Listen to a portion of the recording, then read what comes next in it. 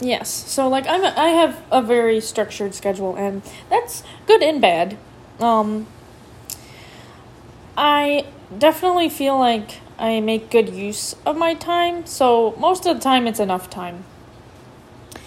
But it says, if not, what would give you that feeling? Mortality, like just the fact that we don't live forever. I'm sure some people just don't feel like they have enough time. Like already I don't even feel as old as I am. Time just goes by fast. We're having too much fun in this life, guys. It goes fucking too fast. And in my life, my young life, I was living really fast. So now I kind of woke up and I'm like, whoa, where'd it go? But it's fine. It's fine. Enough time to love the people that I love and to enjoy my life and do the best that I can. So yeah, I feel like I have enough time. How much has your attitude about time changed as you aged? Well, it definitely is more precious. It's always been precious for me, honestly. It always has, but I like to spend a lot more time in solitude since I've been getting older. Before, I used to not mind having such a social life, as well as like driving for my career and other accomplishments. But now that I'm getting older, I just really don't mind spending time in nature and being alone. Like, not lonely, but like alone. Just think about life and enjoy like the outdoors. Love going to Bede Makaska. Love walking around, watching everyone paddleboard and watching the whole life go by. I don't know why. Maybe I'm an old person now. No offense to older folks. But I don't know. I just like slowing down has been my deal lately, which is interesting. All right, next question. What kind of people do you like to spend time with? What do such people bring out in you that others do not? And what can people learn about you by looking at your friends? Well, I love hanging out with people that like to travel like me. So most of my friends are world travelers. I'm a world traveler, or like to travel. We like to talk about travels, and we like to plan trips together. Those are the kinds of people that I like to spend time with. All my closest friends, I've at least gone on, like, one trip with them by themselves. Like, just them and I. I like group adventures. Like I had mentioned in my past podcast, this last weekend was my first time camping, and it was just a fun time. It was a really fun time because all my friends that I had gone with me, I've known for years, 7 to 10 years. My sister's best friend of 15 years was there, so it's just, we've known each other for such a long time, and I like to associate with people that have the same passions as me. A lot of my friends like to study and like to learn, and I really like that about people. My sister really brings out hard work and accomplishment with all of our friends. She pushes a lot of us to do the things that we like to do. I'm going back to sailing school in August, and if it weren't for her even introducing me to this passion that I really didn't even know that I had, I used to dream about this all the time. Write poems and songs about sailing and like the water and just like doing all these like fun adventures. And one birthday she just surprised me. And she was like, "You should go to sailing school." And it was the greatest thing that I have ever done in my life. Honestly, like, and yeah, she just brings out the best of all of us and pushes us to be really successful in our lives. So what can people learn about you by looking at your friends? My friends are very social. Sometimes they get a little crazy. a little rowdy, but we're all very social people, and we are all people that want to make the best of life. Very inclusive. A lot of my friends are very nice towards other people. I like genuine people. I like associating myself with genuine people. I think that's all the words that you could really describe most of my friends. We're loud, we talk a lot, we're very social, we love to dance, stuff like that. You know, a little stubborn at times. A little stubborn, but we're okay. And I try my hardest to stick with the people that I've known for a long time. I don't mind making new friends, though. Don't mind. Totally up for, new discussions and new topics. And please, if you feel free, to message me on via.alva, via.alva on Twitter, and you can feel free to send me some more questions or ideas for the following podcasts. Yeah, totally. I am totally down for making new friends. Anyway, next question. Have you ever been sexually attracted to someone of the same sex? Oh, whoa, guys. Oh, my God. No, never. Oh, God. No way. To someone in your family. Oh, that's a little weird. If so, how did you deal with it? Okay. I just love... Ooh, okay. So, there's nothing wrong with people finding certain people sexually attractive. The only thing that I am concerned about is when people act upon that attraction.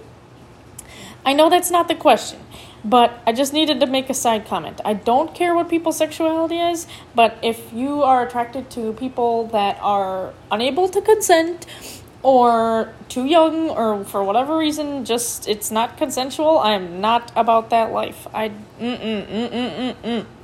But anyway, I just love the first part of the question. Like, have you ever been sexually attracted to someone of the same sex? Oh, no, I'm bisexual, but I never have. Well, duh. That's funny.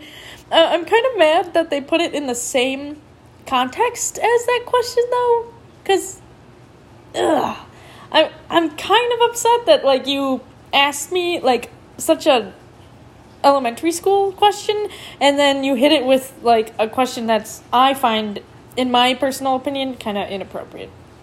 But whatever. Moving on.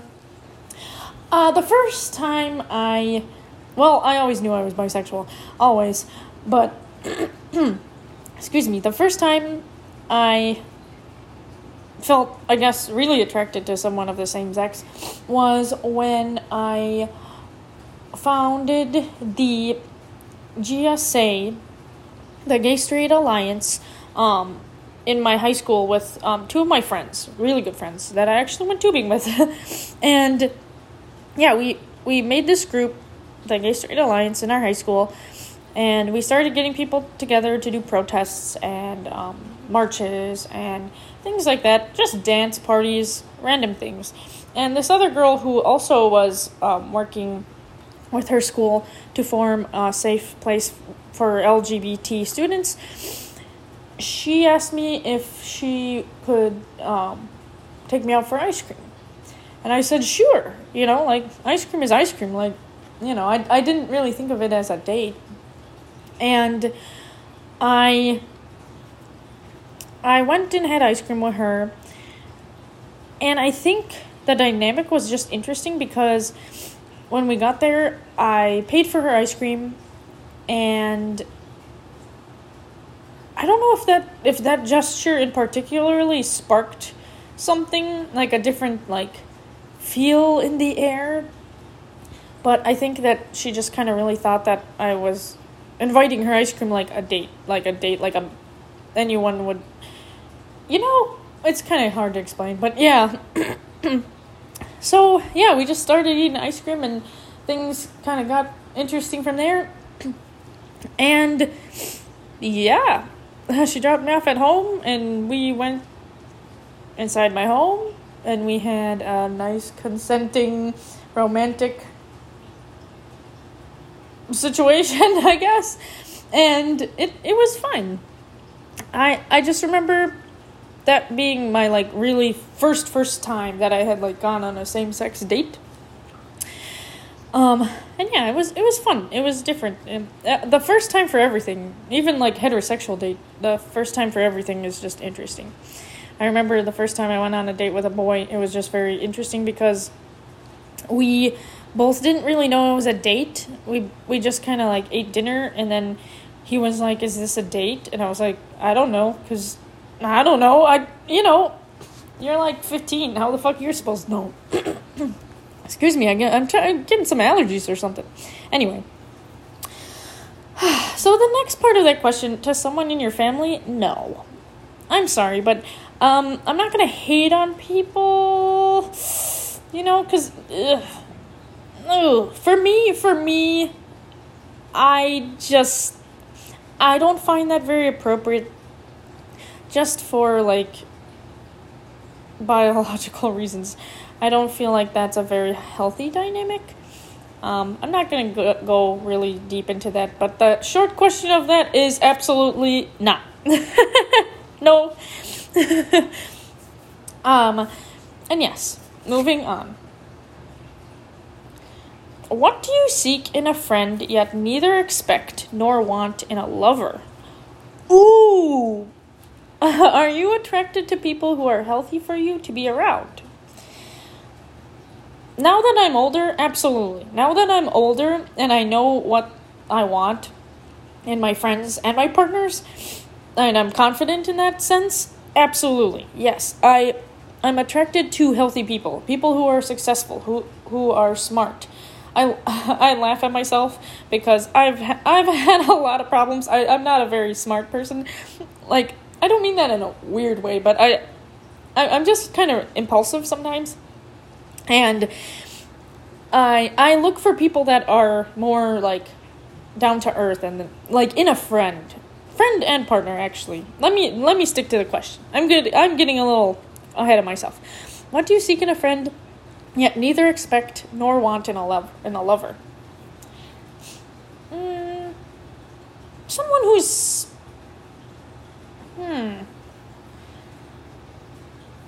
someone who is that's a good question. What do you seek in a friend, yet neither expect nor want in a lover?